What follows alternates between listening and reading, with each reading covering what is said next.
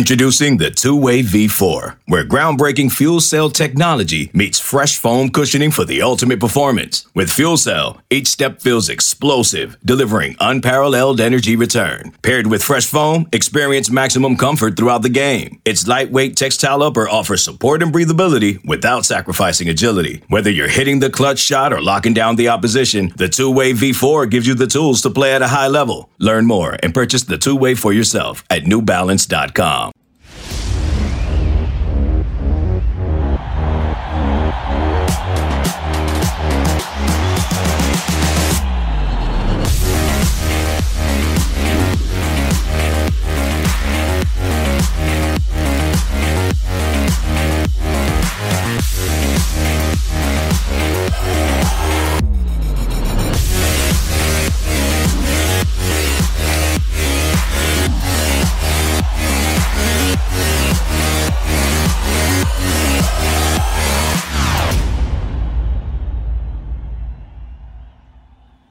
Good evening and welcome to Tunnel Vision, a show presented to you by USCFootball.com. I'm your host, Jack Smith, joined in studio by Connor Morissette, and we're here to preview USC versus Washington, the 5th-ranked Huskies rolling into the Coliseum this Saturday. Thank you guys all for joining the show. It's a pleasure to have you in here. If you're on YouTube or Twitter, make sure you're leaving comments letting us know, where you're watching from, and make sure you're leaving a like. We can put any of the comments that you guys put up on the screen. If you want to call into the show later to rant maybe a little bit about the game at Cal, talk about this game against Washington, give us any of your thoughts on USC football. We want to hear your voices. You can call in at 5124-TUNNEL. Again, that's 5124-TUNNEL, the number to call in. Make sure you're leaving questions that we'll get to at the end of the show. Connor, of course, we're going to preview USC versus Washington. Before we get to that, I want to make us go through a small topic here first. USC's schedule was released today for their first season in the Big Ten. I just kind of wanted to hear your quick thoughts. So we can run through the schedule real quick. It starts September 1st, another early game for USC. That's a Sunday matchup against LSU in Las Vegas. We knew that one was coming. Then they go the next week. They host Utah State. They get their first bye of 2 of the season. Then they're at Michigan, their first Big Ten true game is at Michigan in the Big House. Wisconsin comes to the Coliseum the next week before the Trojans go to Minnesota. Then they host Penn State, kind of alternating between home and road games. Then it's at Maryland, home versus Rutgers, at Washington before the second bye of the season. And you finish out with 3 straight games at home against Nebraska, at UCLA, and then at home against Notre Dame. What are some of your early takeaways from USC's first Big Ten schedule? I don't want to steal your thunder, but what you're going to say, Jack, is it could have been worse. I agree, but it's tough, man. We already knew the teams, but looking at some of these opponents, at Michigan, sometimes you can look at games and it's like, okay, that's an automatic win, and you probably shouldn't do that too much, but I don't see too many besides Utah State, that's an obvious game where USC can win. Looking at Minnesota on the road, hopefully you beat them on October 5th, but nothing is easy with this schedule. It's going to be a grind. It is fun to see USC with hopefully next year, who knows who's going to be the quarterback, but a high-flying offense go up against some of these really good defenses like a Rutgers, like a Minnesota. That'll be fun to watch, but I don't think there's any gimmies except for early non-conference game against Utah State, and we'll see what happens. I'm excited for next year, though. That's going to be a really, really fun few weeks. A lot of great games. Yeah, it feels like this year we were kind of waiting for the big game to happen. We're like, first 6 games of USC schedule, there aren't many big games. There's no boom, you're right there against LSU. We knew that one was coming. And then you've got Michigan in week 4. I think USC, though, we knew the teams were going to be tough. You look at that team schedule, the team slate, and the opponents list, and you're like, that is very hard for USC. This is going to be a tough season. When I looked at the schedule this morning, I thought they actually, got off pretty easy for their first year in the conference. And there's a couple reasons why. I think, first of all, there's no back-to-back road games. That seems to be pretty easy, or either alternating, or I believe they have got one stretch where there's 2 straight games at home, or no, there's one stretch where there's a home game and then a bye, so that is a positive. And then you don't have these hard teams back-to-back for the most part. I think the closest you come to that is when you are at UCLA and you're at home versus Notre Dame, but the good news is you're not leaving Los Angeles. But this season, you had Utah and Notre Dame back-to-back. You have this week against Washington, next week against Oregon. If you had seen a Michigan and then Washington, or a Penn State and then Notre Dame, that could be a tough stretch. I think USC did it off a little bit easier than maybe I expected because they've got all these tough opponents, but they're not playing them back-to-back. You have a bye before or right after Washington at the end of the season, and you have a bye before Michigan, which is probably the hardest game on the schedule if you're looking right now, because Michigan is one of the best teams in the country. So I think your buys are placed pretty well. And overall, I think this is a favorable schedule given the opponents that we knew were coming onto USC's slate. I think that's totally fair. I just want to know what the roster looks like, which obviously on November 2nd of 2023, we have no idea. There's going to be a lot of turnover with the transfer portal, of course, and with high school recruiting still occurring. Who's going to be the quarterback? Like I said earlier, a lot of questions. I just am fascinated to know who's going to be the guy leading USC into the Big Ten at QB. That's the number one question. And like I said, a lot of good defenses on this schedule. So whoever that is, of course, they'll be challenged during any season, but especially this one with so much new going on. Man, though, I'm looking forward to it. This is going to be really fun. Yeah, I think there's a couple other teams on the schedule that are wondering who their quarterbacks are going to be. Yeah. You figure UCLA and Penn State, they've got their guys lined up with Drew Aller and Dante Moore. You would assume Moore will be the starter for UCLA next year, but Notre Dame, Sam Hartman's not coming back. Washington, you're likely not going to have Michael Penix back. LSU, probably not getting Jaden Daniels back. Michigan, J.J. McCarthy's leaving for the draft, probably taken in the first round. Those are a handful of good teams right now that really are great teams. But who knows, really? Like USC could be a great team next year if they find the right quarterback. They could be a less than great team if they don't find the right quarterback. And we've seen them be a less than great team with maybe the best quarterback in program history this season. So there are questions out there, but overall, I think USC got a favorable schedule with the slate of the opponents that they've got. And as you've talked about a couple times, like it is going to be an awesome year next year. But those are some of the big games on the 2024 slate. This week, it's one of the biggest games on the 2023 slate, with number 5 Washington coming into the Coliseum, undefeated at 8-0 for the first time since 2016. If you remember back to that year, USC number 20 went to number 4 Washington and beat the Huskies. Now, who's to say whether we could be confident about that happening this season? But what are your overall vibes coming into this game, and what have you seen so far watching number 5 Washington? I agree with a lot of USC fans who feel like Washington is beatable. I think that's definitely true. I just wonder if USC is the team to beat him. It's a really tough matchup for a USC defense that I think Ryan tweeted it out earlier. Since I think like 3 or 4 weeks ago, USC's given up the most points outside of 3 teams in Division I college football. So it just has not been good defensively. And now you have the Heisman favorite, Michael Penix, coming in. Rome Odunze, one of the top wide receivers in college football, coming in. Washington has another great receiver, Jalen Polk, and then a good tight end, a couple of good tight ends. The running back, it's been hit or miss, but it's just really good skill position guys coming into the Coliseum. And the biggest question that I have going into this game, Jack, is how the heck are you going to slow down this potent Washington offense? It's an offense that has struggled the last couple weeks against Stanford. They had a couple red zone turnovers, and against Arizona State, they really didn't perform well. The flu was going through the locker room, and Kalen DeBoer has said that Washington is feeling better this week. The team is doing better than it was the past couple weeks, so I don't really know exactly if the flu is still there or how that affects the team.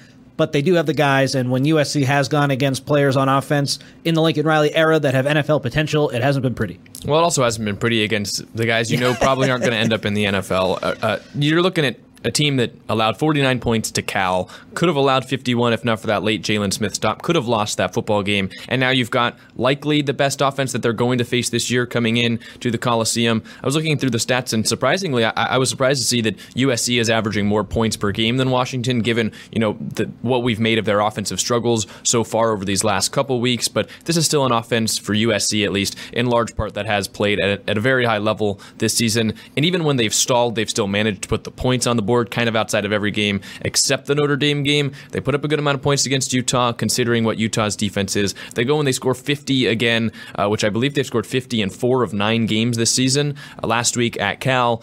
So USC's offense can go blow for blow with Washington, and Washington's defense isn't the greatest in the world, but it's not as bad as USC's. I believe when you're looking at total scoring, theirs is in the 70s. USC's nearing 120 out of 131 FBS teams. So it's going to be a shootout. You have to think there's going to be a lot of points scored in this game. I think the over-under is somewhere near 78 points, which is a big contrast to Northwestern and Iowa. I think it's at like 29, but it's going to be a very high-scoring game, and as we've kind of talked about, I feel like over these last couple years, who has the ball last? It feels like one of those games potentially, because it's going to be blow for blow. You're going to have 2 of the best quarterbacks in the country going at it in Caleb Williams and Michael Penix.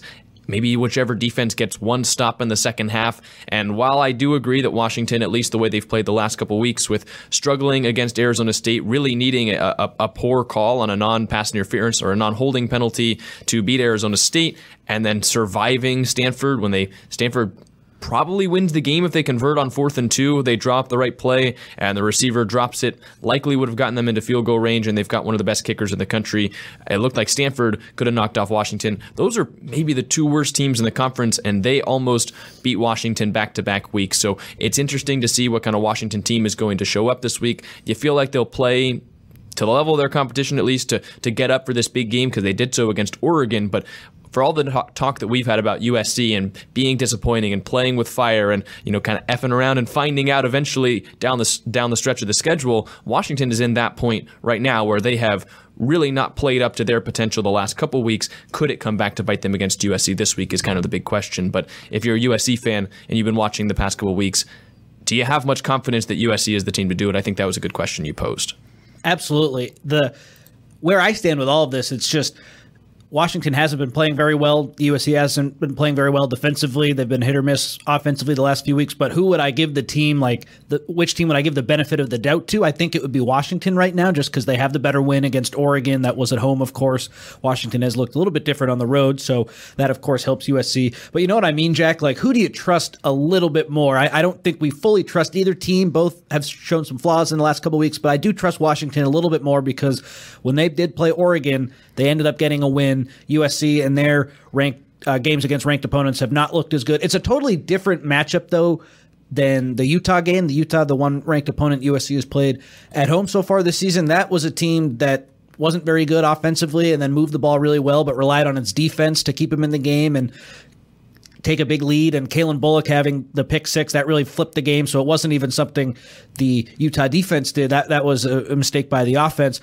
Different matchup. Washington's offense is, of course, really good, averaging over 400 yards a game and over 40 points per game, I believe. So just a really, really talented group. I just don't know if, Utah was a bad matchup. Washington should be maybe a better matchup. I just don't know if I trust USC enough for them to get the win. So if you're kind of doing the transitive property, Cal puts up 49 on USC. Where do you feel like Washington lands in that scenario? I know that we'll get into it later, but that's kind of the scenario that you can put into your head is Cal put up this many points on USC's defense, even with turning the ball over 4 times. What gives you the confidence that USC doesn't give up 50 to Washington or even potentially more? That's kind of the big question going into the game. But as we were talking about earlier in the show, if you guys want to leave your comments, we can put them on the screen. We can answer any questions that you guys have later in the show, so make sure you're leaving those wherever you're watching. And if you want to call into the show to get your voice on the podcast, you can call in at 5124-TUNNEL. We'll do those on the back half of the show. Connor, you were able to go to practice on Tuesday. I was not. I was out for class. And then I was at practice on Wednesday, but there was no media availability after practice. So you and Chris and Ahmad were able to rope in all 13 player interviews. What did you gain from Tuesday's practice, and was it a little bit of sensory overload? I think we missed one. We missed Keon Bars. He was quick. It was a little bit, but I'm glad to get the players and the coaches when we did. It was nice to get so many, but usually it was a little bit of a different scenario when the offense goes on Wednesday, but due to a scheduling conflict, they had to go with the defense on Tuesday. Just takeaways, Lincoln Riley, he is getting sick of the defense questions, and I don't blame him, I guess. I wish the defense would play better, and then maybe he wouldn't have to answer him, but he's just kind of tired of the explosive play questions. He took that one in stride, and then I asked what gives him confidence that USC will be able to stop the explosive plays, and he pointed to the Cal game in the fourth quarter when USC got the stop on 4th down when the game was tied 43-43. That gives him confidence. Alex Grinch, it seemed to me, Jack, he seemed more relaxed this week. He still said all the right things, and he took the blame for the poor play, but he seemed like a guy who is just okay, can it get any worse? We're just going to keep doing what we're doing, make some adjustments. I don't think it can get much worse. So I don't really know, if you're a USC fan, how that should make you feel. He talked about how the 4th down stop that USC had against Cal in the third quarter was the same exact play call as they had in the first quarter when Jaden Ott ripped off a 61-yard touchdown run. Another example of the coaches, I don't want to say throwing the players under the bus, but pointing out execution as a reason they aren't performing well. The whole thing, it just, you can say the same thing again and again and again, and that's what Riley has done. That's what Grinch has done. Until we see better results on Saturday, I don't think anyone in the fan base, anyone in the media really trusts what the coaches have to say when it comes to the defense, and I don't blame him for that. Yeah, I think it's been funny, kind of after the Notre Dame game, and maybe you could throw in the Arizona game as well, like Lincoln Riley's like, well, if you flip one play, the game kind of flips on its head. Then it was you flip a couple plays. Now it's you flip 5 to 10 plays on each side of the football, so you're in between 10 and 20 plays of a football game. And I know there were a lot of possessions, a lot of plays in the USC and Cal game, but do you feel like that makes much sense where you're saying you flip 5 to 10 plays on each side of the football? Is that a worthy, not excuse, but a worthy explanation for what's going wrong with USC? Or do you feel like it's kind of just coach speak for we've got to fix some problems and backtracking a little bit on the one play, couple play thing? Yeah, I think it is coach speak. And what Riley is right about and what he continues to say is we still have an opportunity ahead of us to do something special. If we win, we're in first place in the Pac-12. It's all true. But the optimism, I think, kind of is hollow to a lot of people when you give up the 49 points to Cal and Lincoln Riley says, I think that defensive stop in the fourth quarter is going to provide a spark for our team. But then the next Cal drive, they score a touchdown and we're a 2-point conversion, successful 2-point conversion away from taking a lead with under a minute to go. Maybe that was the opportunity to really provide that spark. People just don't want to hear that. I don't think any fan, even if they're the biggest USC homer, would say, you know what? That Cal stop, I think that's gonna really change things for us. It just hasn't been good enough, and Riley has acknowledged that too. People are just kind of tired of the coach speak, and I said he's putting lipstick on a pig earlier this week. I will continue to say that. It just, you can point to a number of different stats where it's been really, really ugly for USC, and whether it's needing to flip one play, 5 to 10 plays, USC being close, I don't think anyone believes that anymore. Yeah, I don't know if it was just my perception the way I read it. I read what Lincoln said is like this is a program changing thing. Like it's like the next couple years could be defined by that one stop, which is an even loftier claim that you're making about one stop that made it so you didn't give up 50 to Cal. Like, this is the most points that Cal ever scored in a loss in program history, and Lincoln Riley came away from it and said, that one stop that we got in there before we almost lost the game by giving up a touchdown, like that one stop could change the trajectory of this program. I don't know. It's coming out and saying those things as opposed to, saying what I think most fans are saying or what fans would expect Lincoln Riley to say, which is, hey, this defense has not been good enough, because we're watching the football games. The defense has not been good enough, allowing 49 points to any team, regardless of who it is, but especially to Cal, for the way that they had played so far earlier in the year. And I know Fernando Mendoza had been pretty good since they brought him on against Oregon State and even against Utah. Allowing 49 points to anyone, but especially Cal so far this season, like that is a problem that you can't look and say, well, look at this one play that we made. If we fix 5 to 10 of them, then we've got a really great defense. And especially when you've been saying it for about 5 weeks now, basically ever since the bye week, which is when they should have had the most time to clean stuff up. And I know we're redundant in saying this, but like saying it every week and then not seeing those 5 to 10 plays or those couple plays change, eventually like there has to be another answer. And then now the fear is, we all remember how the defense ended the season last year. You're playing your toughest games on the year again at the end of the year. Last year the defense bottomed out. Is it going to be another situation where the defense bottoms out to end this season? Like, I think people are saying it can't get any worse. I don't rule that out, especially when the Heisman Trophy favorite right now, Michael Penix, is coming into town. And then the following week, you got to go to Oregon, who, man, oh man, are they playing good football right now. Look what they did to Utah on the road a week after USC lost to Utah. I don't want to be the Debbie Downer, the doom and gloomer. It could definitely get better, but I don't really think there were many instances outside of Eric Gentry playing really well and Bear Alexander coming into that game where I say, okay, this is why I think the USC defense can get better, because even with both those guys in the game, they had trouble stopping Cal when they really needed to at the end of the fourth quarter. Yeah, it's kind of like, even when there are the highlights too, you can have highlights, but in a 49-point performance, like you can't point to the highlights. You have to point to the first half where they allowed the 2 big runs. You have to point to allowing that touchdown on the last drive, even if you get the 2-point stop. And I feel like that's just kind of the sentiment I've been echoing all season about this defense is, yes, there have been nice stops. In the Utah game, there were some really nice stops where, like, if you just got one more, then you can say, well, look what we did here in the second half. But you didn't. Same thing with Cal. Yes, they stopped the 2-point conversion, but that was to avoid allowing 51 points instead of, really coming out and slowing them down and really shutting them down in the second half. Even when the defense has played well, they still give up points. You look at the Notre Dame game where we said maybe that's their best performance against a decent to above average to great team this season, they still allowed the points. Like, the points were still put up on the scoreboard. And while you can make some of these comments about, well, they got this stop that they didn't get last year, it's still not a great defensive performance. I don't think anyone would argue that this defense is worse than last year. Like, I think this is a better,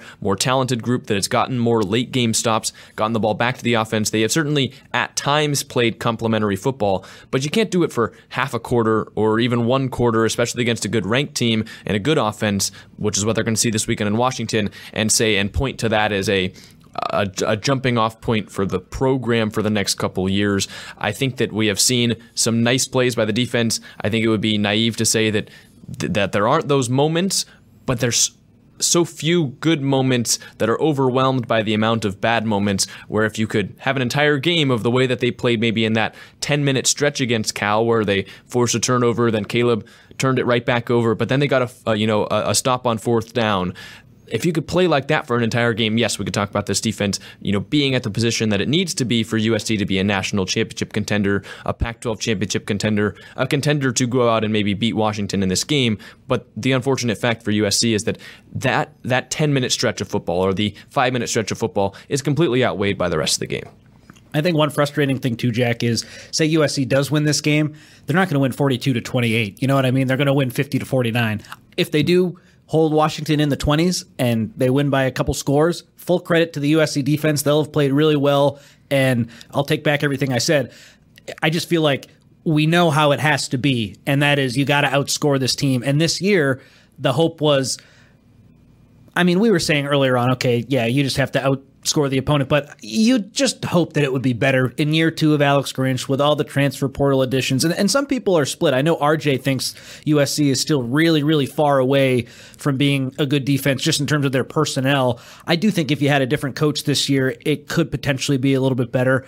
And I do think the players are better than the output that we've seen. We could debate that. He's not here, so I don't want to get in an argument with a guy who's not here. But you know what I mean? For them to win, if it's 50-49 again or something like that, people will be happy. Of course, they won. They'll be in first place in the Pac-12, but then there'll be a big faction of the fans that'll be like, man, oh man, do we have to play this bad on defense to get these wins? Like, how are we? This isn't sustainable. We can't keep doing this. I think the Utah loss really lost a lot of people. That was sort of the pass-fail game, like I've said on this show. The defense couldn't get the key stop at the end of the game when they needed to.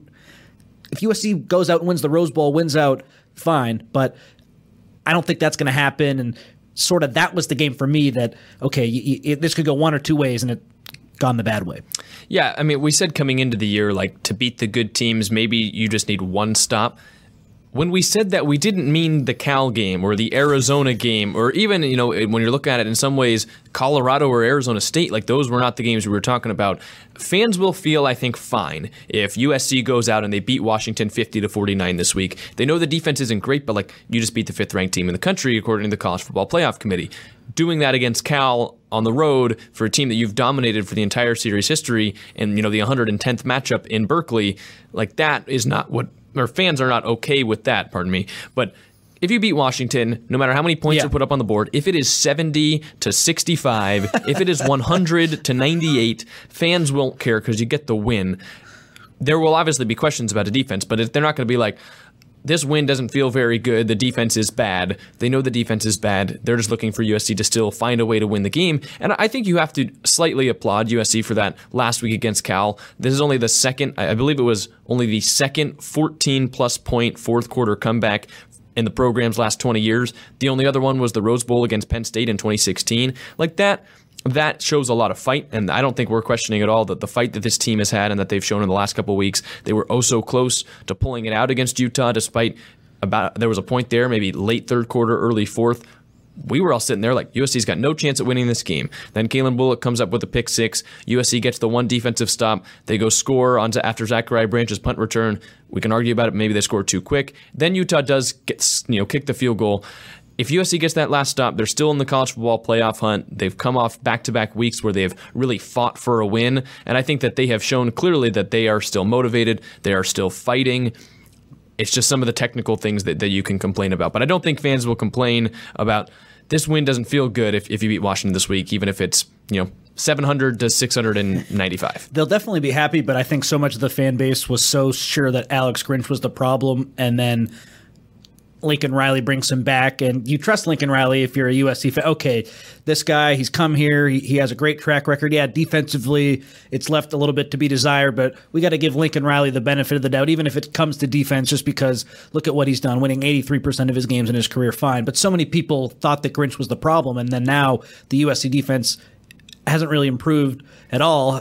Definitely isn't that much better compared to where it was a year ago. So many people knew that this was a problem. You win 70-65, it feels good, but it's like, man, I wonder, could we be in a really better position if there was a different defensive coordinator? Could we maybe have beaten Utah? Like, I think the flaws and the frustrations will still be there just because they were number 5 to start the year. You know what I mean? To have 2 losses in October, that's really, really frustrating for a lot of people, especially when a lot of these fans thought that they knew what the problem was, and it's still rearing its ugly head. Yeah, especially because all the games have looked the same recently. I feel like we come on and we've got the same shows, most Thursdays and most Sundays. We're trying to give you guys different information, but at some point when the team plays the same every single week, hard to find different things to talk about. But this is an interesting game, I think, because USC, obviously after losing to Utah, and they've disputed that this week, but their college football playoff hopes really fell through. No 2-loss team has ever made the college football playoff in the 4-team format.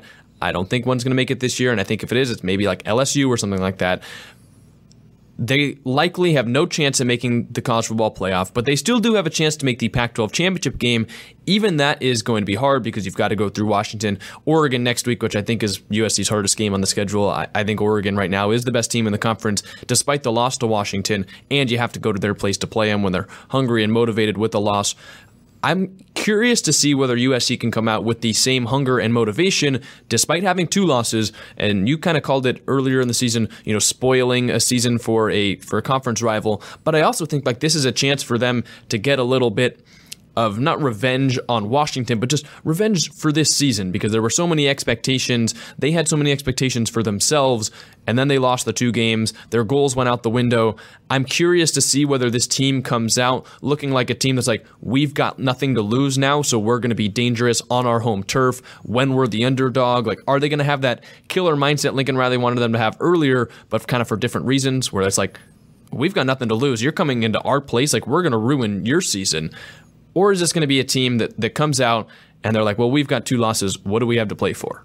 That's where I'm kind of curious, and that is, I think, the biggest storyline going into this game because we talked about the pressure earlier this season, a pressure that maybe lost them 2 games or led to those 2 losses. The pressure's on Washington now. There's no pressure on USC. I'm very curious to see how the team responds this weekend. I've made this point before, and USC did really continue to fight against Cal. I think they're going to continue to fight really hard against Washington. They're going to come out with their hair on fire, and I do think they'll start well and keep fighting. But the pressure that we talk about, yeah, they're playing with house money. They are on offense. On defense, I think there's a ton of pressure on them because they haven't been playing very well. Every week, it's the same story. It's, man, oh man, if the defense was better, they could be in a better position. And the offense has made its mistakes too. But like you said earlier, Jack, all the statistics, they're still doing really well. It just hasn't looked as clean. I think there's tremendous pressure on the defense because they're the unit that is really been lacking this year, and even when they're at home, I think USC will still feel some of that defensive pressure. One thing with the fight, Alex Grinch, Lincoln Riley, they've talked a lot about how USC continuing to fight in all these games has showed them a lot. I kind of feel like that's a prerequisite. Like, if you're not fighting, then what are we doing here? And credit to the team, they haven't quit, certainly, but I haven't really followed and covered too many teams that do quit. You know what I mean? I think, yeah, 2 losses, the season hasn't gone as expected, but I would hope that USC would continue to fight, and they deserve credit for it, but I don't want to give them too much credit. I think most teams fight, and that's sort of just kind of what you have to do. That's the name of the game. That's football. Yeah, no, I would agree with that. I don't think you can point to that and be like, well, we're fighting, so you ignore the other problems. Yeah, but exactly. Like, I think it is... Like, you still have to point out that is still there. There will be definitely. There will be people that question that, and maybe national media that don't pay attention, and they're like, well, USC's just given up. They've got 2 losses. It's like, no, watch the game. They're still fighting. They've got technical issues for sure. You look at the run game in the first half against Cal. That'll show you all you need to know. But the fight isn't there, or the fight isn't not there. And so I would say, don't let anyone tell you differently. One thing that I think is very interesting, we've talked about how the offense has looked really clunky at certain points this season. They've played a lot of teams that saw them last year. Now they're facing their first conference opponent that they did not play last season. And I'm curious as to whether you think that is going to help this offense, because I think where you're talking to coaches It's hard to play against Lincoln Riley, of course, as a defensive coach. It's probably very hard for them to play against him a first time, especially because you can watch all the film you want, but when you're playing against Lincoln Riley's offense, you're playing against Caleb Williams. If you don't have much to go back on from how he beat you last year or how they out-game planned you last year, I'm very curious to see how this Washington defensive staff will handle Lincoln Riley's offense. Do you think that is something that swings into USC's favor and maybe allows them to have a less clunky and more seamless offensive performance like we saw from them a lot last season when they were playing teams for the first time? I think a little bit for sure. I don't think it hurts, certainly. It might hurt them defensively because they haven't gone up against Michael Penix and those great Washington receivers. But for USC's offense, I don't think it can hurt, certainly. And there is a lot of tape out on them, of course, but it's different when you're just watching tape compared to actually living through it the year before. And we have seen a lot of teams who played USC last year have some success. Arizona, looking, like you said, Utah. Notre Dame. That does make a lot of sense to me, Jack, and I think that certainly can help. I know that's been a talking point on Twitter, too, with all the sign stealing. People who have seen USC for a few times, they can pick up on tendencies, they can pick up on signs. USC really against Utah had that gray shield because they were so aware that Utah might know what they were doing. So I think certainly that can help because Washington won't have lived through that yet. I just keep going back to what I've been saying. I just don't trust the team enough. Like, I don't know if that factor is enough to put them over the top. I just need to see a better defensive performance. That's the only barometer I'm going by right now. Yeah, I mean, I think the big example that I would give, and I think Notre Dame is the team that has had the biggest leap from defending Lincoln Riley and Caleb Williams from year one to year two, where they did a lot of the right things, I think, to get in Caleb's face, to put him under pressure. In the first game last year, they just couldn't bring him down. They got juked out in the pocket. They were chasing him around. He was the human joystick, as I think Chris Fowler on ESPN called him. And they learned from that. Now, that's something any team could have seen on tape and made their own adjustments. But when you're on the field, you realize the way he beats you, and I think Shotgun did a good breakdown of this on the Helium Boys podcast, is they realized he would always spin around his back shoulder. We talked about it last week. And so when you're on the field and you realize, man, he's beating us every time like that, then you can practice. And I just think it's something that you gain from not just on film, but from playing him in person, seeing the way that he beat you the last year, and you can adjust to that. Notre Dame did a really good job of when they would get pressure on Caleb this season, they would go after his back shoulder and either bring him down, but I think they had 6 sacks in the game, or force him up in the pocket and force him to make a quick throw like he didn't want to. He threw 3 interceptions. Washington doesn't have that. They don't have this is how he beat us on the football field, on the defensive line or at the linebacker position with his eyes or in the secondary with the way he throws the football. They don't have that in-person experience from last year. I do think that helps USC. Maybe it doesn't, change how many points they put up, but I think you could see Washington take longer to figure it out. Like USC is normally good in the first quarter against teams that they have not seen before, and the team that hasn't seen them, and they put up a lot of points early. Maybe there's a couple stops by the defense in the third quarter after halftime when they get a chance to talk things over. But now Washington's learning on the fly as opposed to having 4 quarters, or in Utah's case 8 quarters from last season to go off of. So I do think that is something that helps USC, and maybe you see the Trojans put up more points early on and then Washington makes their adjustments. But I think that's a heck of a lot better if you're a USC fan than a team coming in knowing their game plan, exactly what they want to do based on last year from the first snap of the game. I agree with all of that. The one way where that doesn't help a lot is if the offensive line plays poorly and then Caleb Williams just doesn't have the time or the running game doesn't get going. And even if there is an element of surprise from USC, they just don't execute enough up front to play that trump card. And I think that's been a big story because I thought against Utah, the USC offensive line did play a lot better. And then against Cal, they sort of backslid a little bit. Caleb Williams had that strip sack, which led to a USC 4-and-out on the defense, so that was nice. But they just didn't look quite as good as they did against Utah, and that was a little bit concerning to me because I think Utah is a better pass rush. So we'll see what offensive line shows up this week for sure. Yeah, I think the other point that you could make is, sure, USC's defense hasn't seen Washington either, which swings in the way of Washington. But I would say, do you trust them? Like, they haven't played super well against the teams that they have seen before this season, so I think it probably hurts Washington's defense more than it hurts USC's because you figure USC's giving up the points regardless. Mm-hmm. I hope defensively, Jack, can we get Mason Cobb and Eric Gentry for the whole game and no one else unless there's an injury or just you're doing a exotic coverage or something different? Like Mason Cobb and Eric Gentry, I think everyone assumed at the beginning of the year those would be the 2 linebackers, and maybe we'll see some Tackett Curtis, maybe we'll see Shane Lee or Rajon Davis in certain spots, but those were supposed to be the guys. In my opinion, those are the 2 best guys that you have, and now we finally see it against Cal, and they gave up a lot of points, but those guys did play pretty good football for some stretches. I hope that USC goes with those two guys going forward. I don't know why it took Christian Roland-Wallace so long to lock down a cornerback spot. He is pretty much by far the best corner. USC does have one thing going for them where I think they have figured out some guys like best roles. We'll see a lot of Bear Alexander, of course, Solomon Byrd, Jamil Muhammad. I don't think there are as many tryouts right now. Like Tackett Curtis, his snap counts have gone down a little bit, and Bryson Shaw is going to have to come in for Zion Branch. That was a really bad injury, of course, for USC, and I feel so bad for Branch after last year. He had locked down that spot. He was one of the guys who I thought put USC in its best position to win.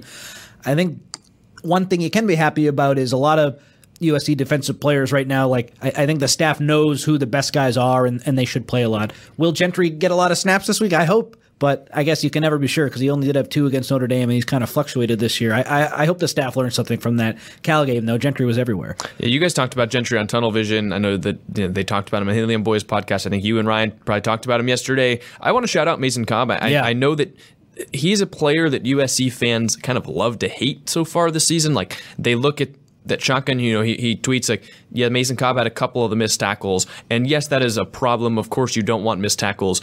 I will take a linebacker that's got 3 missed tackles if he's got 15 tackles in a game, as opposed to, someone that doesn't have a lot of tackling opportunities and misses 3 tackles. So I think you really have to look at what Mason Cobb is putting together and realize, like, this is the player they brought over from Oklahoma. He's going to have some not great plays, but he's going to hit some home runs. He had 2 tackles for loss. I believe he also had a pass deflection on a 4th down over the middle of the field. He had a couple big hits. Like, that's the kind of player you're getting in Mason Cobb. He's going to be around the football. He almost had an interception off a tip from Eric Gentry that I bet he wants back to get in the INT column for this season.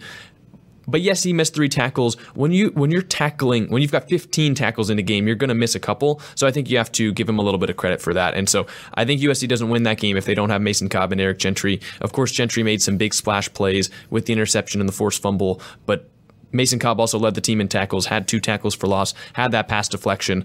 Those are clearly the 2 best linebackers for USC. I think we've known it all season. We've said it all season. Lincoln Riley said today that the only reason Gentry maybe wasn't playing quite as much was he was rusty after missing spring ball last year and most of fall camp this year, and that there were mistakes he was making earlier in the year that, don't exactly outweigh the big plays.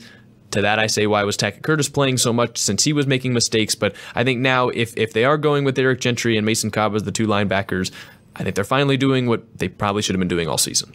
For sure. I think the trouble spots, though, who plays next to Bear Alexander, who plays next to Kalen Bullock, and can Jalen Smith bounce back from a rough outing against Cal? He has certainly played better games than he did against the Bears. I think it's well within him to bounce back, but of course Washington is way better than Cal on offense, and I don't know who's going to cover Culp, that tight end for Washington. He is a big boy, and for me, he just screams matchup nightmare going against USC, who's going to be focusing so much on those great receivers for Washington. Who the heck is going to cover that tight end? If it's Smith, can he bounce back? They're going to need him to. Yeah, you've got Rome Odunze on the outside. You've got Jalen McMillan, who could possibly play. Is it Jalen McMillan and Jalen Polk? They've got 2 Jalens. I believe so. Jalen McMillan, I think, is from it's from San Joaquin Memorial up in the Fresno area.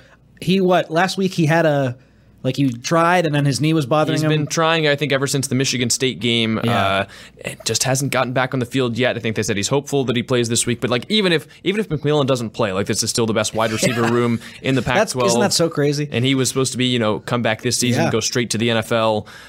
It is still a very good wide receiver room. You've got a good offensive line, which I think people, look at what USC did in the sack department early in the year, and they've kind of not been doing that this season. I think that goes under the radar just because they accumulated so many early in the year. I don't think they brought down Fernando Mendoza once, didn't get a whole ton of pressure on him. They didn't get very much pressure against Bryson Barnes. They had, of course, the pressure that forced the pick 6, but didn't bring him down. They didn't get any pressure or bring down Sam Hartman against Notre Dame. They didn't get a ton against Noah Fafita. You're looking at a streak now of 4, maybe it's 3 games specifically where the pass rush just hasn't been there for USC, and that's what you were banking on early in the season when you would say, yes, this defense is playing poorly, but look at the improvement on the line, look at the improvement from the edge rushers, look what Bear Alexander can do disrupting up the middle. They've gotten some pressure. They haven't been bringing down quarterbacks at all, and you're not beating Washington, for as much as we've talked about their offense.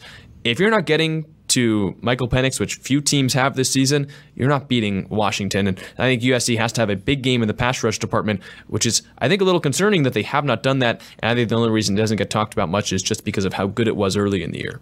It's a harsh truth, but they're not doing anything defensively well right now. They were doing their pass rush better. Does that make sense grammatically? Yeah. I don't think so. They were pass rushing better. They were defending the run a little bit better. The defensive line was really good early in the year against teams who aren't that talented, but when the competition level's gotten better, you're right, Jack. Solomon Byrd had the nice pressure on Bryson Barnes that led to a pick six. That was a nice play, but the pressures have been few and far between, and that was supposed to be the defense's calling card.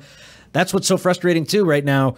They aren't doing anything well. I mean, Christian Roland Wallace is playing well, I guess, but like the other corner, whoever that is, the coverage overall hasn't been great.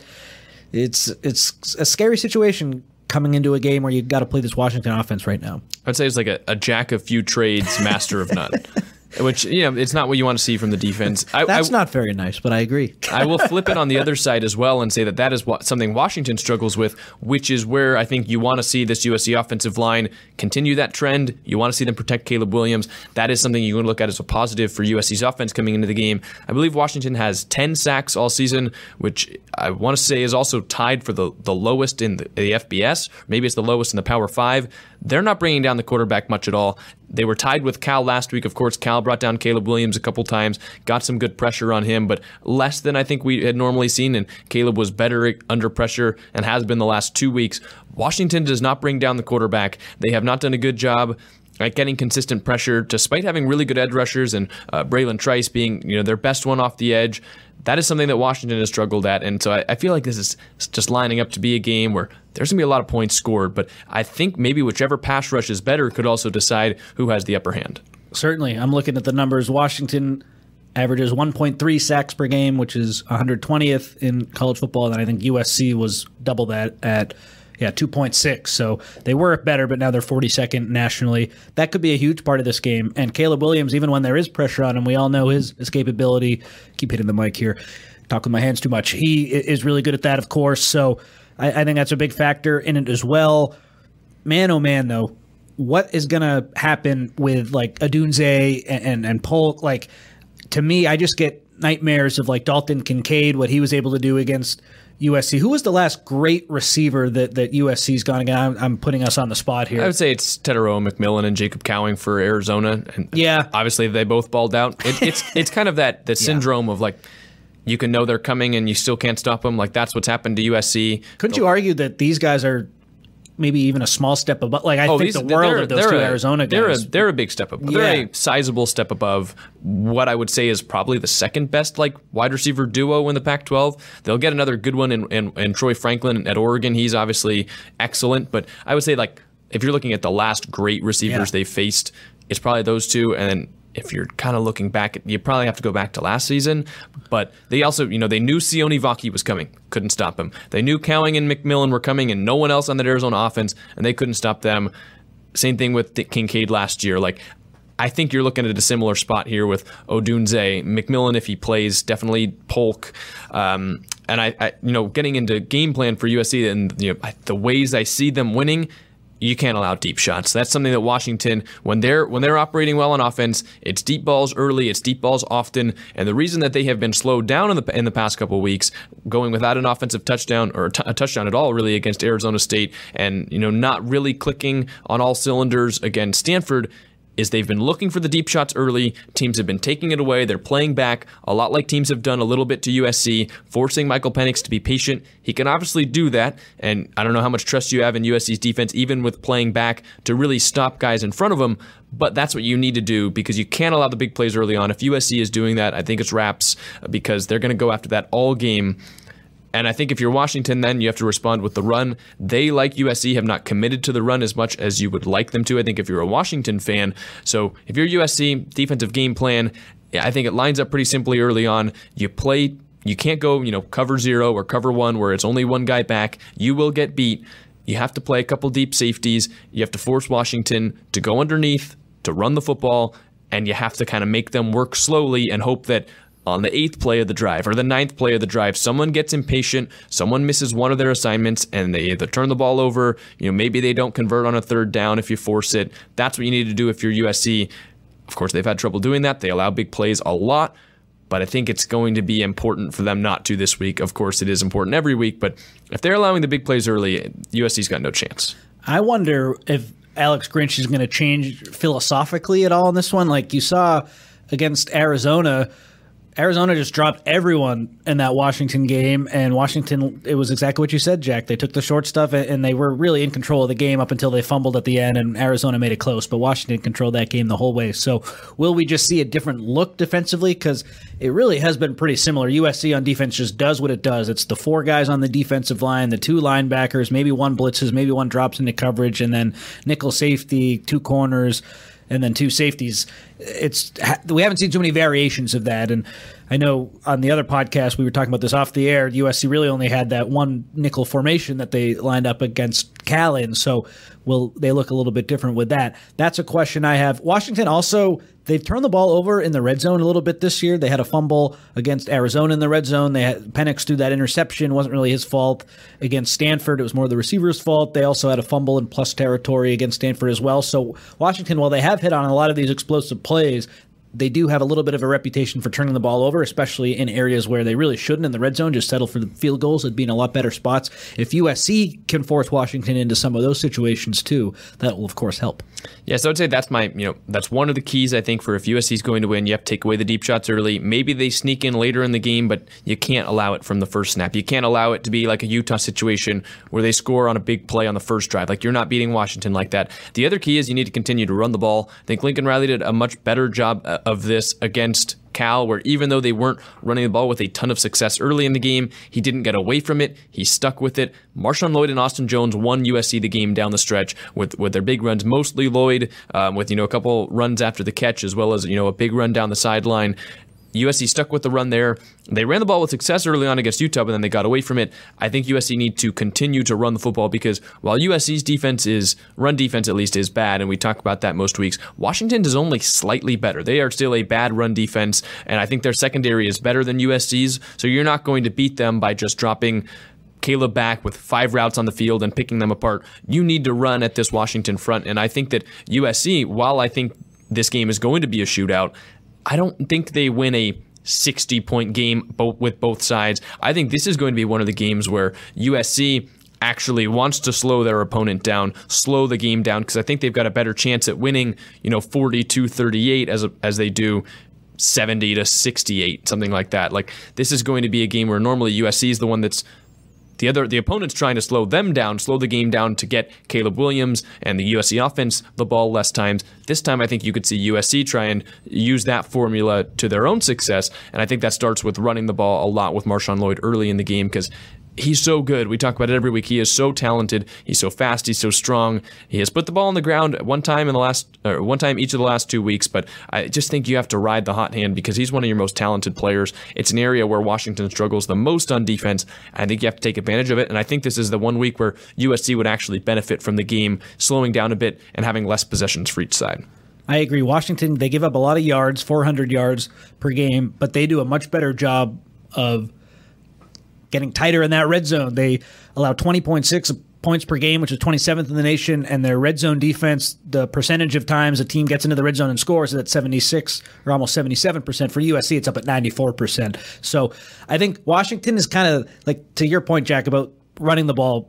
You got to run the ball. They'll give up the yards, but it's all about what happens in the red zone if Marshawn Lloyd isn't breaking a home run carry. And Washington, their defense, I think, is everything that USC's should be, which is fine. They're giving up a lot of yards, but they're not breaking at a lot of crucial moments. I mean, against Stanford, they didn't look great for some stretches, but their whole body of work this year, the opponent points per game are way below USC's. The red zone numbers are way below USC. They're giving up yards, but they're doing what my New England Patriots used to do in their heyday: bend but don't break.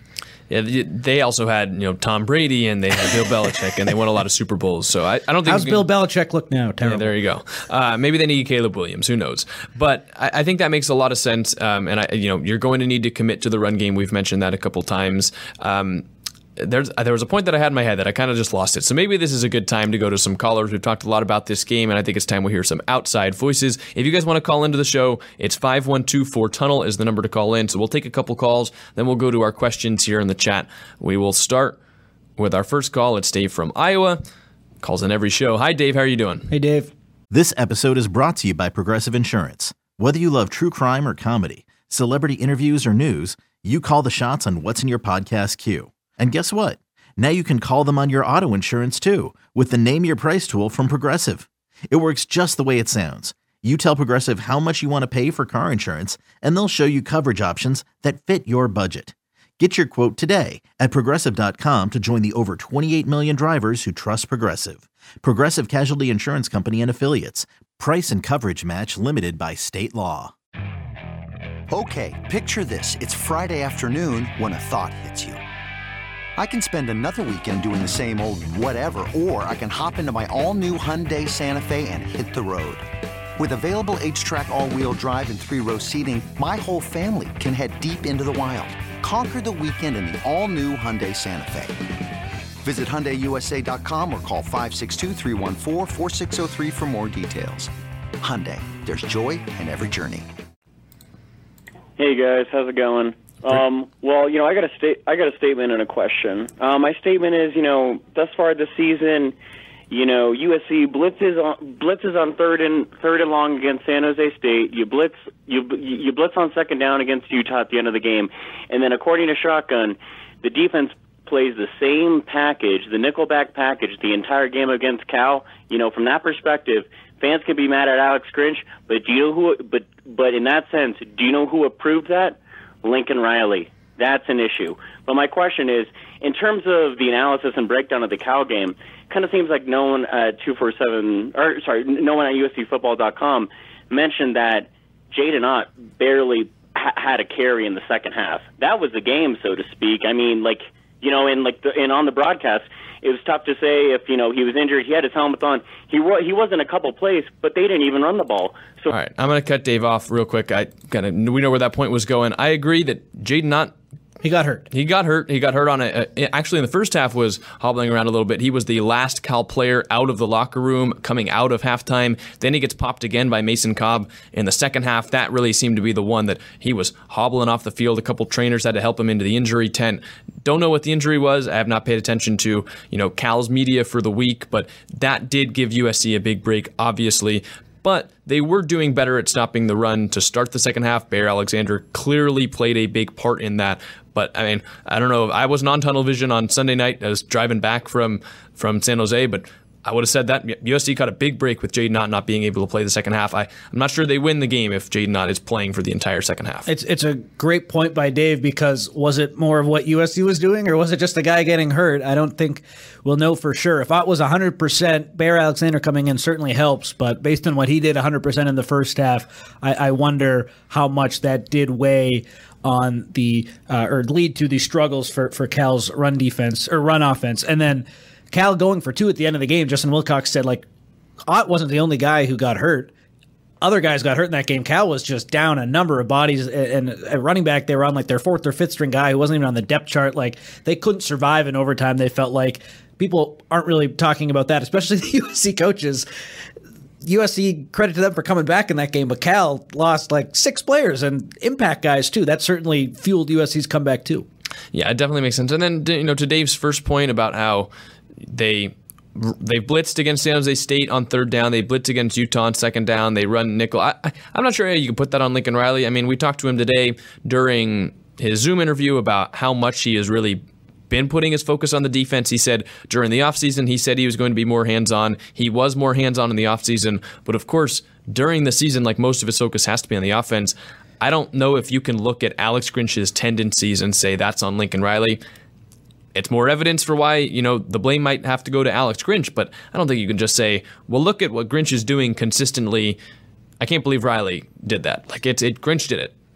I also think Grinch has done a better job of not blitzing in awful spots as the season goes on, which you'd think would lead to better results, but the USC defense still kind of stinks, so maybe I'm giving him too much credit. But you know what I mean?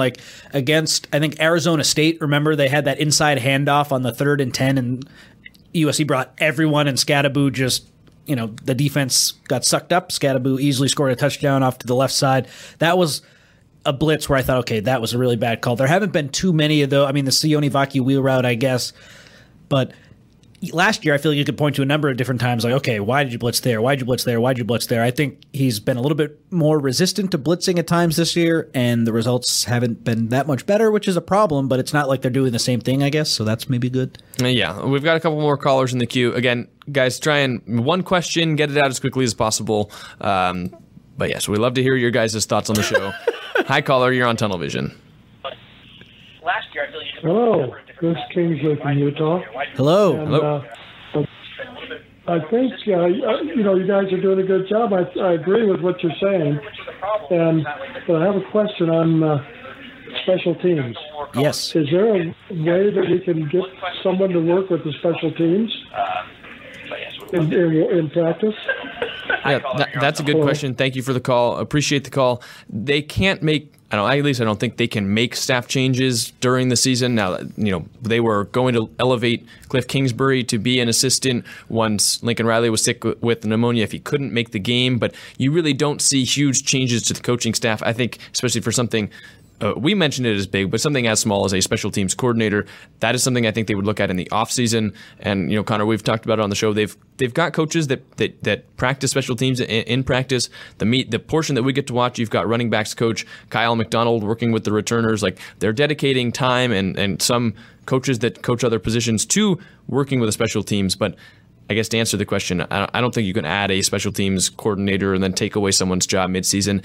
Even if you can, there's no way USC is doing that this late in the season. Lincoln Riley's philosophy, and I don't think it's going to change even if USC special teams get worse as the year goes on. It's, why would I hire one full-time assistant coach to do something that we only spend 2 of maybe 8 or 9 periods of practice on? And that's just how he is. So like you said, Jack, he hires assistant coaches who have experience in special teams, and then they work with their respective units. They have one special teams analyst. That's what I've thought was sort of interesting. A lot of the premier programs in college football, if they don't have a full-time special teams assistant coach, they have a few analysts dedicated to special teams. USC just has the one. I'm sure there are some lower-level analysts who aren't labeled as special teams people but help out as well in that capacity. It's just interesting, though. I do think it's a little bit different than what some programs do.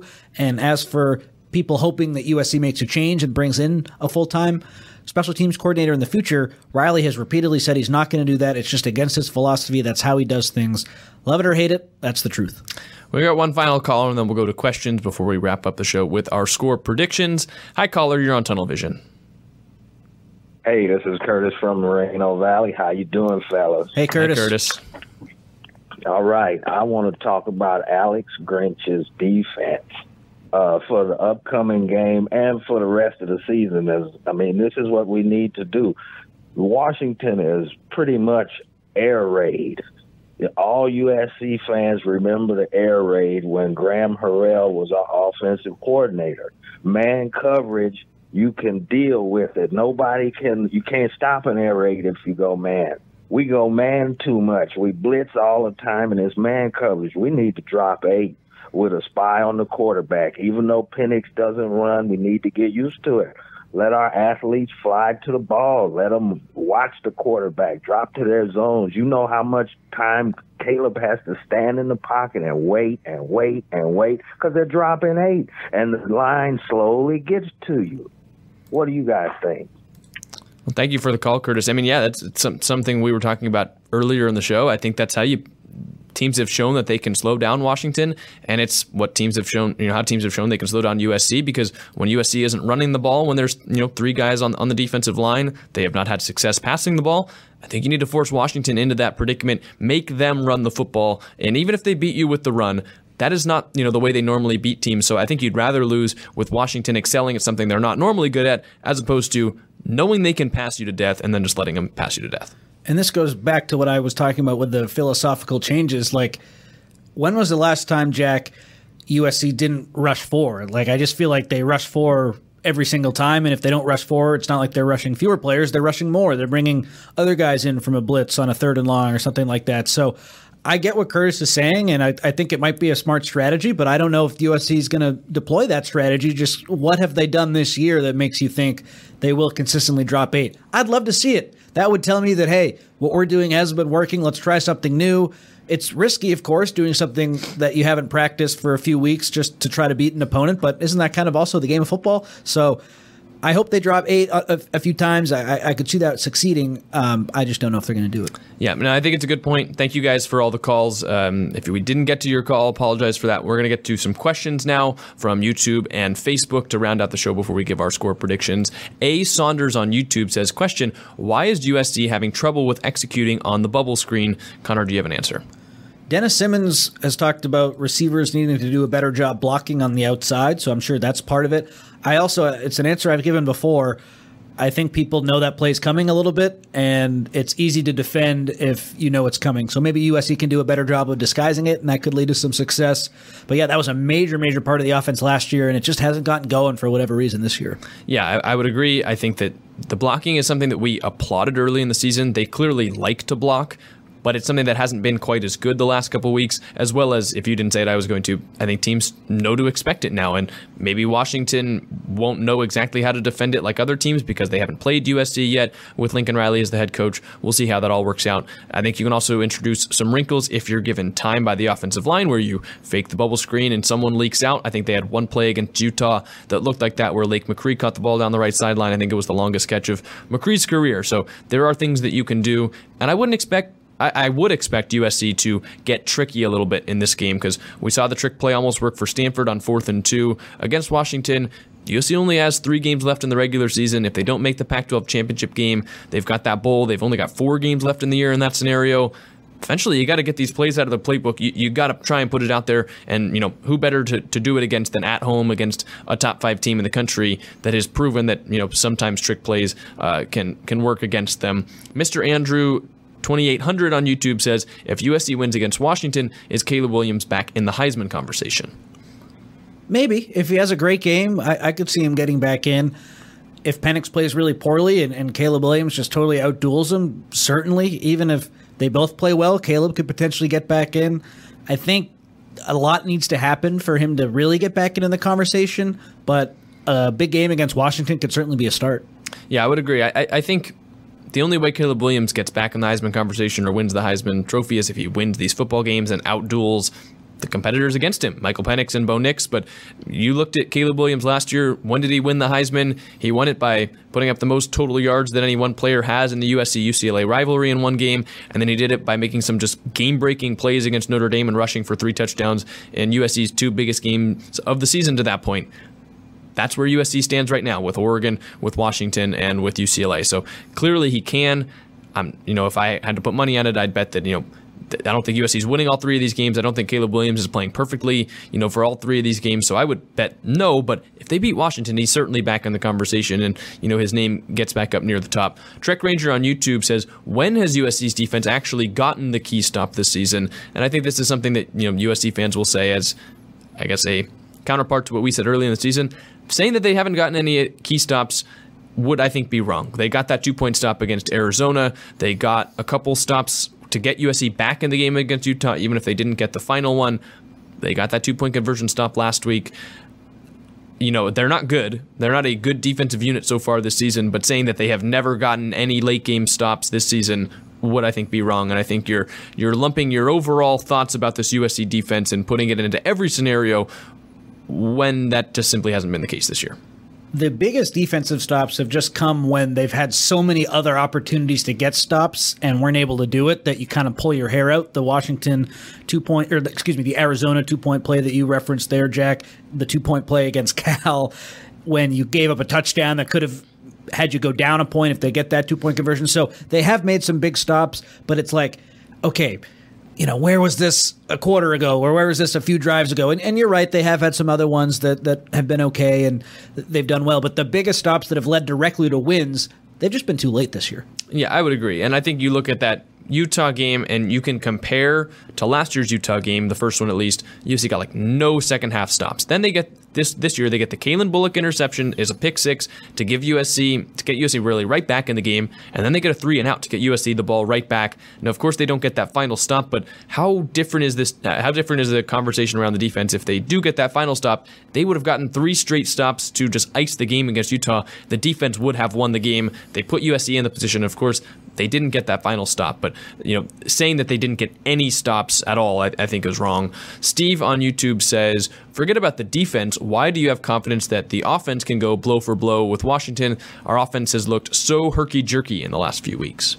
It's a fair question, but 50 points against Cal, even with a herky-jerky offense that benefited from some turnovers, I do think it's trending slowly but surely in the right direction. You know what I mean? Like, it's not perfect, but after what happened against Notre Dame, it's definitely better. Utah, the offensive line looked a little bit better. Last week, they maybe took a step back, but then the running backs look a lot better. So parts of the team are improving. You haven't really seen a whole team effort for a few weeks offensively, but with Lincoln Riley, it doesn't have to be perfect to still be effective, and I kind of just have come to terms with that. There will be some mistakes. There will be some frustrating moments, but I think the offense in every game outside of Notre Dame has put the team in a position to win by scoring enough points. Utah, they got bailed out by a pick six, but they were still in a position to win that game.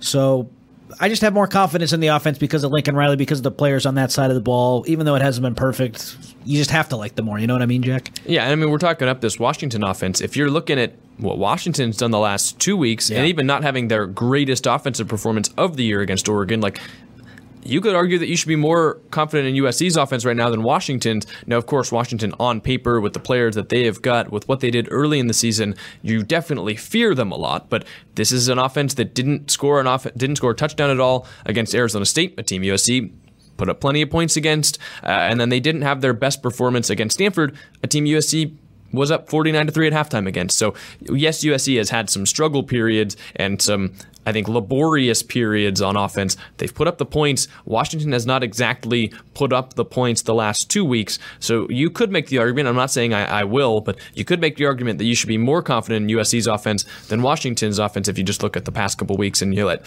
recency bias jump in, or you look the full season, USC's averaging more points a game than Washington. I agree. Beating a dead horse here. The problem is who's Washington's offense going up against. But hey, we'll see what happens Saturday. We can talk. I've talked on and on and on this week. If the USC defense plays a lot better, I'll happily say I was wrong. All right. We've got 2 more questions here on the YouTube chat. Andrew says, given that USC is playing Michigan next year, what are the chances that a totally normal, not affiliated with any school in any way, guy show up to watch the USC and Washington sidelines? I hope with just everything that's happening with Michigan, they're not doing anything like that right now, but you can never rule anything out in the crazy world of college football. So I'd say maybe 10-15% chance. Who the hell knows right now? We'll have to make sure, Shotgun doesn't show up in a Michigan hat if he has one or anything, end up on every news outlet out there, a picture on the sidelines. But we'll have them, patrol the sidelines and at least keep an eye out for it. And if there is one, you better read Chris's ghost notes because I'm sure he'd have some pretty good notes about it. Final question here before we get to our score predictions. John on YouTube says, can someone explain how a university NIL program for the funding of university athletes is used by some schools to pay high school students and influence their recruitment? So I've heard a few things recently. USC's having a lot of NIL talks right now, and what I've been told is that the NCAA in the offseason is planning to release some guardrails that will maybe change what's happening. And schools like Miami, schools like Oregon, USC feels like they're operating in some murky waters, and they don't want to do anything like that right now until something comes down the pike from the NCAA. So I don't think that's going to change until we get those guardrails in the offseason. Fans probably won't want to hear that, but I think that's kind of the stance right now, and the conversations that have been happening with Jen Cohen and administrators and other people in the NIL space at USC, those have been the tenors of them. They're more big picture than we got to change something right now and totally switch our strategy. I don't think it's a strategy change is imminent right now. Yeah, and I think if you're questioning, how are schools doing this, I believe it's technically not allowed, but it's not like the schools are coming out and saying we're doing it. It's probably stuff under the table. That stuff's been happening in college football for a long time because NCAA doesn't do a good job, in my opinion, of dealing with all this stuff. They're more focused on, not making players eligible after transferring for some reason, differing that for other players who transfer all the time. But we'll see where the guardrails come. I think USC, and we've said this for a long time, playing it safe. Of course, they know how stuff like this can go wrong. Look at the sanctions. They're trying to avoid that, I think, as much as possible. I'm not saying that's the exact reason they're not giving out money to high school athletes, but you would understand why, at least a little bit, why USC would want to be more cautious than other schools, because some schools haven't dealt with the punishments, seen the sanctions come their way, see the way that it changes a football program. So I think USC is taking the long-term approach with this. They don't know what's going to happen. It's kind of like early in the pandemic where maybe you didn't get hurt by COVID too much. Even if you got it, you were fine after a couple of weeks, but it was that point where no one knew what the long-term health effects were going to be. That's where people were scared a little bit. I think that's where you're looking at this NIL thing, is that you're looking at USC saying, we don't know where this is going to go down the line. Don't put it past the NCAA to, retroactively strike down on some schools for this kind of stuff. And USC is taking the longer term route, I think, as opposed to the short term route. I do think USC's recruiting classes in 2025 and 2026, assuming Lincoln Riley is here and the operation is the same, will be better than 2024.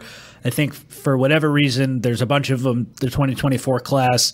There still could be some wins down the line, but it's nothing like massively significant that is really going to tilt the balance, in my opinion. I think they bounce back, though, in 2025 and 2026. Yeah, I mean, I think they've got right now, at least, and it's a while in the future, lining up as the number one class in 2026. They just got the number one player in California to commit. He's also a defensive player. It's Brandon Lockhart who committed this past weekend. They've got Julian Lewis, who will be in the Coliseum, I believe, for his first game of the season this weekend against Washington. So that's exciting for USC fans who can keep an eye out for potentially their future quarterback under Lincoln Riley in the building. But yes, I would agree with you that USC is at least, they've got some wins stacking up in recruitment in those future classes, and we'll see what they can do with the 2024 class. But that's all we've got for questions and callers. So Connor, we'll wrap up the show. What's your score prediction for Saturday, USC and Washington? And no matter which side you're going with, do you have an MVP picked out? It's fine if you don't. Am I allowed to pick, because we say no Caleb, am I allowed to pick a different quarterback? Yes, you can take Miller Moss if you want. So I have Washington winning 42-35, and I guess if I don't want to pick Penix, or if I can't pick Penix, I'll pick Odunze, their great receiver. He had a solid game against Stanford, but it was Polk, the other receiver, who had the better one, so maybe they'll just switch.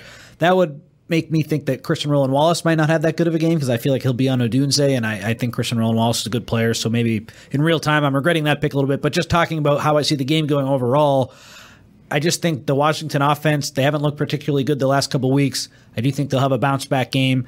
USC's offense, 35 is still a lot of points against a Washington team that they have had some struggles, but they don't give up a ton of points like that. We haven't really seen them have like a Cal 49 like USC did. I just think Oregon and Washington are the premier teams in the conference this year. That's sort of how it's played out, and I like Washington to win by 7. I think all the analysis that I've done looking at the game leads me to Washington. I think the vibes and just the trends and everything, I think it points to USC potentially pulling off an upset. I'm not sure I'm confident enough to actually pick it, but you're at home where you've only lost one game. It came on a last-second field goal to Utah, obviously, this season. Washington has struggled the last couple of weeks. I would say that the way Washington has looked the last couple of weeks is the way USC looked when they played at Arizona State, and then they played at Colorado, and they're really close, and it's a lot of one-possession games, but they're eking it out. And then USC went to Notre Dame, and they got smoked. I'm not saying USC is smoking Washington by any means, but it's definitely a losable game for Washington. It is a tough game. I think the Coliseum crowd is going to be great. It's going to be homecoming. So there's those the vibes and the feelings that I have around the game. I just for some reason feel an upset. I'm not going to pick it. Football mind is telling me to go with Washington, especially just because maybe if USC was playing a little bit stronger, I'd say yeah, I'm confident they're pulling off this upset. Like you look at the 2016 season where number 20 USC went to number 4 Washington, beat Jake Browning behind a great Adoree Jackson performance. That was a great game the last time that Washington was 8-0. But that team had been slowly building up after starting 1-3. USC just still hasn't done that. They only beat Cal by 1, so I'm forbidding myself from picking the upset just because team has let us down a lot of weeks so far this season when we think that they could have a bounce-back performance. So I think I'm going to go 49-45 Washington, so that hits the over by a large margin, but I definitely see a world where USC can upset Washington this weekend. If they do upset them, I still feel like it would be kind of that high 40s range. I see it's certainly possible, too. Just because I'm picking Washington doesn't mean I think USC has no chance. I agree, Jack. Washington, they haven't been great the past couple of weeks. Just go back to what I've said the whole show. I just haven't seen a moment from the USC's defense that makes me think, okay, they deserve the benefit of the doubt. They deserve me picking them. And I saw a commenter say on YouTube, USC lost to Utah's third-string quarterback. You have to look at that, too, because what happened the next week when they played Oregon at home? Oregon stuffed them. And USC, they had career games against them. The defense has just given up career game after career game to too many players. I'm not getting burned again. I picked USC to beat Utah and cover that spread. Until they cover a spread or win one of these games, I'm not picking them. And I guess if they did win, they will cover the spread. So if they do that, maybe next week I'll pick them, but I just can't. They haven't covered a spread in like 6 weeks. Washington and Michael Penix isn't exactly a third-string quarterback. No. He's maybe the Heisman frontrunner in the country. So if you just, as mentioned, transitive property earlier this week, Cal put up 49 against USC. What does Washington put up? A third-string quarterback in back-to-back weeks has gone off against USC. What does Michael Penix, maybe the best quarterback this season in the country, do against USC? So it'll be very interesting to see. It is going to be a fun game. I don't really see a blowout either way. Maybe Washington wins by a couple scores late, but I don't think USC is getting run off its own turf, especially, if they adopt that mindset of, we've got nothing to lose, we're coming to ruin your season. I don't think that they get blown out in the Coliseum, so I think it's going to be a close game, and it's going to be entertaining. I think you got to watch the game and just appreciate seeing Caleb Williams and Michael Penix go blow for blow because, we talk about the USC defense. We've talked about how Washington's defense isn't great. Do you have much confidence that this game is going to be low scoring or even middle scoring? No, this is going to be a shootout.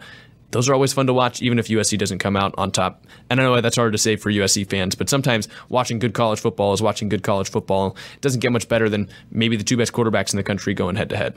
I totally agree. And last week I was looking at the over-under for USC Cal, and I was like, when I was doing my score prediction, like, wow, that's a lot of points. I don't think they're going to get there. And then they put up 99. They blow through that. So anything's possible. I could see it being higher than my 42-35 prediction. I do think there's some kind of regression to the mean a little bit in this one. Again, could be wrong because all signs are indicating like it's going to be points. We'll see as I don't know who coined the expression, but that's why they play the game, as they say. And there you go. That's a good ism to end the show on. Thank you guys so much for watching here on Tunnel Vision. If you're listening to the replay, thank you guys so much for tuning into the show. And if you're making it out to the Coliseum, whether you're an alum coming for homecoming or just going out to watch some good college football, we hope you enjoy the game. We'll be live here again Sunday night. I believe it. I'm not sure the roster yet, so I'm not going to make a claim. Not me. Okay, so it'll be, I think, probably Ryan and Shotgun and I recapping the game, win or lose for USC. We'll have your recap here, which I assume we're going to have a lot of scores to talk about. But thank you guys so much for tuning into the show. If you're still here, you guys are the best. Make sure you're hitting the like button, leaving a comment, hitting the subscribe button wherever you're watching. If you're listening to the replay, leave a 5-star review. But thank you guys so much for tuning in. Enjoy the game on Saturday. We'll be back on Sunday. It was a very bright, shining light, Sarajevo, and they needed to kill that light. From producers Matt Damon and Ben Affleck, explore how art and music sustained hope during the siege of Sarajevo, thanks in part to humanitarians and the band U2. U2, they represent a personification of our resistance. The Hollywood Reporter hails Kiss the Future, moving and inspirational. Kiss the future! Viva Sarajevo! Kiss the Future, new documentary now streaming exclusively on Paramount+. Go to Paramount+ to try it free. Terms apply.